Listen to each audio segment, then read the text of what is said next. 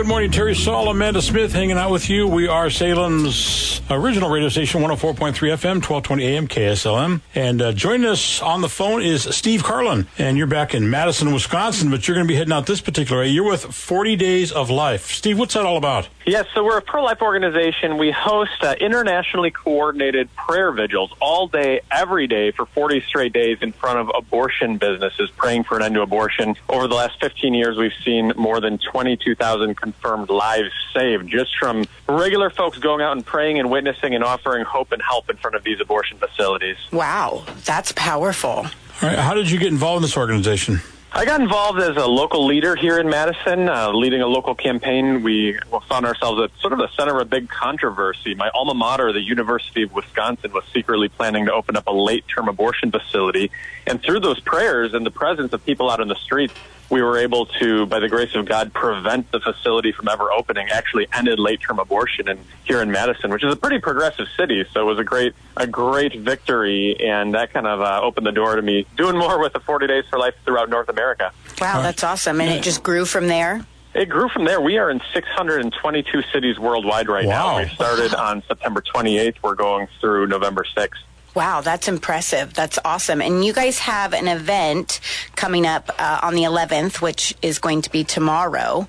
Can you tell us a little bit more about that? Yes, we're going to do a rally just to get folks fired up to keep going out and pray. 40 Days for Life.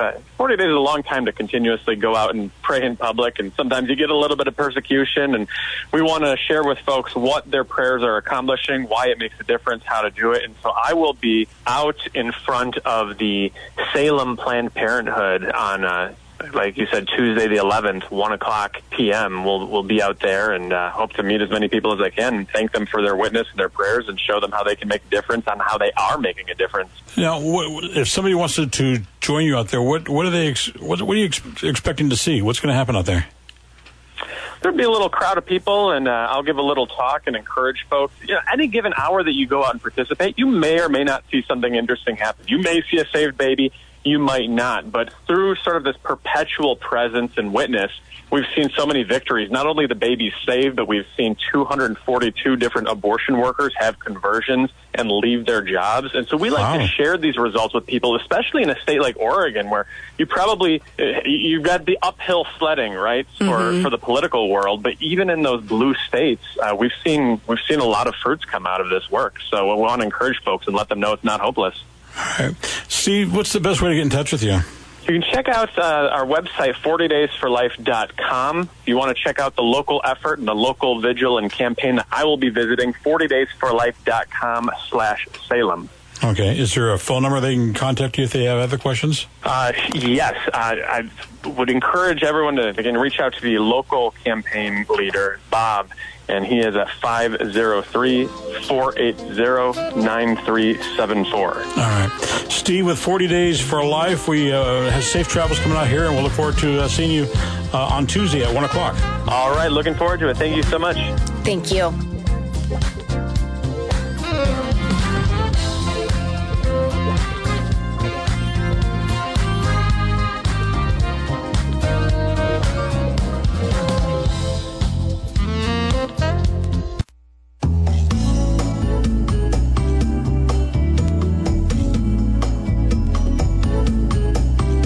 Good morning, Terry Saul, Amanda Smith hanging out with you. We are Salem's original radio station, 104.3 FM, 1220 AM. We are KSLM. Joining us on the phone, I was going to say in studio, but he's not, is Steve Carlin from the 40 Days for Life. They've got a big event coming up on Tuesday at 1 o'clock. Hey, Steve, how's it going? Great, thank you. You're going to be coming in from, you're in Wisconsin? Yes, I'm in Wisconsin. I'll be coming up from the Midwest. All right, we'll try to have some appropriate weather waiting for you when you get here. All right. So why don't you tell us a little bit more about what your guys' organization has done and the difference that it has made, because I'm sure it's had a great impact. Well, something we're really excited about, and I think this is particularly relevant on the West Coast, is we have seen 131 different abortion facilities close their doors and go out of business forever following a 40 Days for Life campaign. Wow. And the reason I think that's particularly relevant in Oregon and on the West Coast is almost half of them are in the so-called blue states, the locations that would not seem to be pro-life friendly, but nevertheless we've had former abortion workers who share with us that when there's somebody out in front of that building praying or offering resources to women in crisis, we have seen the abortion industry's own internal data reports a no-show rate for abortion appointments that can go to as high as 75%. And so it doesn't matter how legal abortion is in a state. Obviously, we want just laws. But even if abortion is completely legal, subsidized, encouraged, when there's no demand for it, when you can dry up the demand for it, abortion facilities close, regardless of geography and the local politics. How'd you get involved in this, Steve? You know, I think I'm like most Americans. I've always been pro-life, but for much of my life, I never did anything about it. And it was really when my wife had a friend who had an abortion. My wife was able to encourage her to choose life, and she did. And then doctors pressured her right back into an abortion decision. And that was a wake-up call for me that I couldn't just be watching football on the couch. I had to get up and do something about it and try to serve those women who were having their hearts broken, like my wife's friend, Jessica. 40 Days for Life. It's worldwide now, isn't it?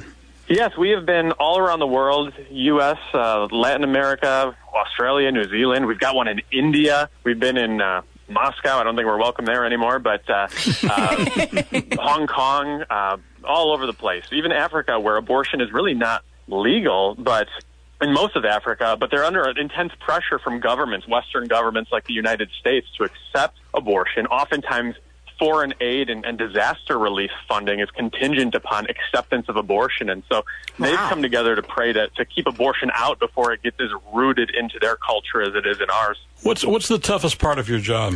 The toughest part of my job, that's a good question. That's a tough question. I think one of the toughest parts of it is, for most of our history, we were able to be out there on the streets without much in the way of persecution. And I'd say the last 5 years or so, it's rare. We don't see people getting hurt routinely or anything like that, but there's more and more people who will come by and, tear up the signs or steal the signs or, curse people out, things of that nature. And so trying to help folks remember that it's safe to participate in this. It might not always be comfortable, but it is safe and that it's worth it. Absolutely. Well, hey, thank you so much for joining us and letting our listeners know about what you guys have going on. We really appreciate it. We appreciate you. Thank you so much for the opportunity. Absolutely.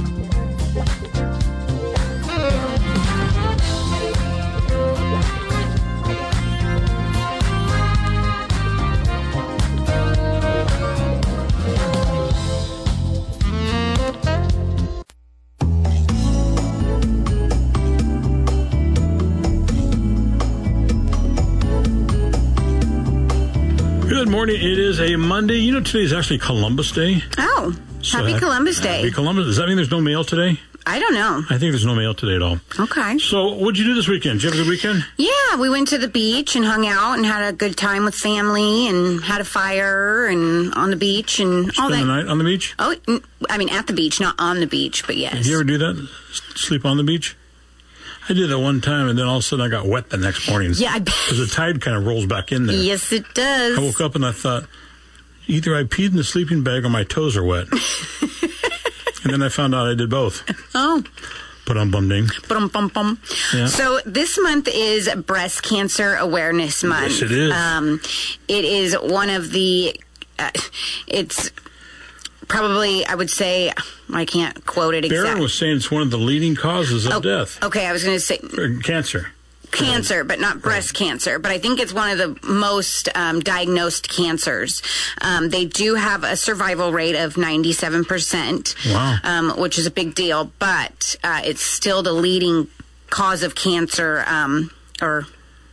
Right. Whatnot. Sorry, and it's, botching this. No, you're not. We're going to have some people coming in the next couple of weeks and talking a little bit about breast cancer. Yeah. And how important it really is to get yourself checked. And it is. 1 in 8 women get breast cancer. That's a large number. So let's say you're at a coffee shop and there's more than 8 women in there. One of you guys has or will get or has had breast cancer. I also was not aware, but men can also get it. 1 in 300. Really? 1 in 300 men can get breast cancer. Start counting out people. Yeah. You go to a football game and you see the stadiums packed out. There's several. And I don't think a lot of people talk about the men getting breast cancer because it's mostly known as a woman's thing. Right. But like Barron was saying from Kicking Cancer, that it's just a region of your body. It doesn't mean it's just gender, you know. Right.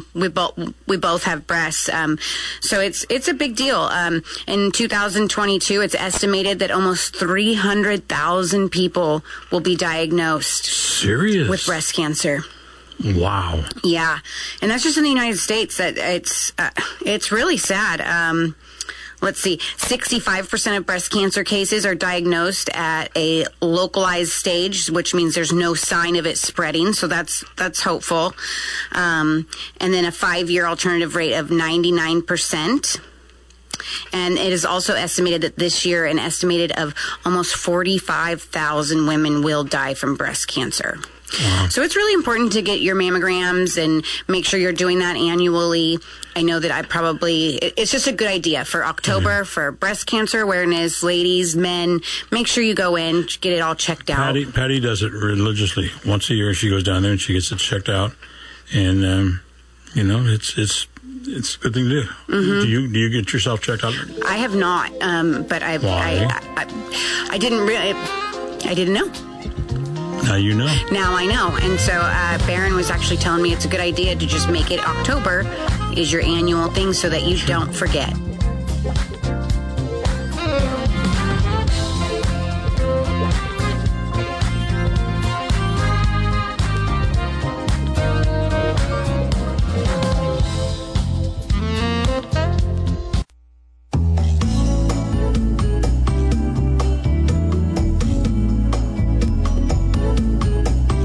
Good morning. It is a Monday with Terry Saul, Amanda Smith hanging out with you, and it's also Columbus Day, and we did confirm there is no mail today.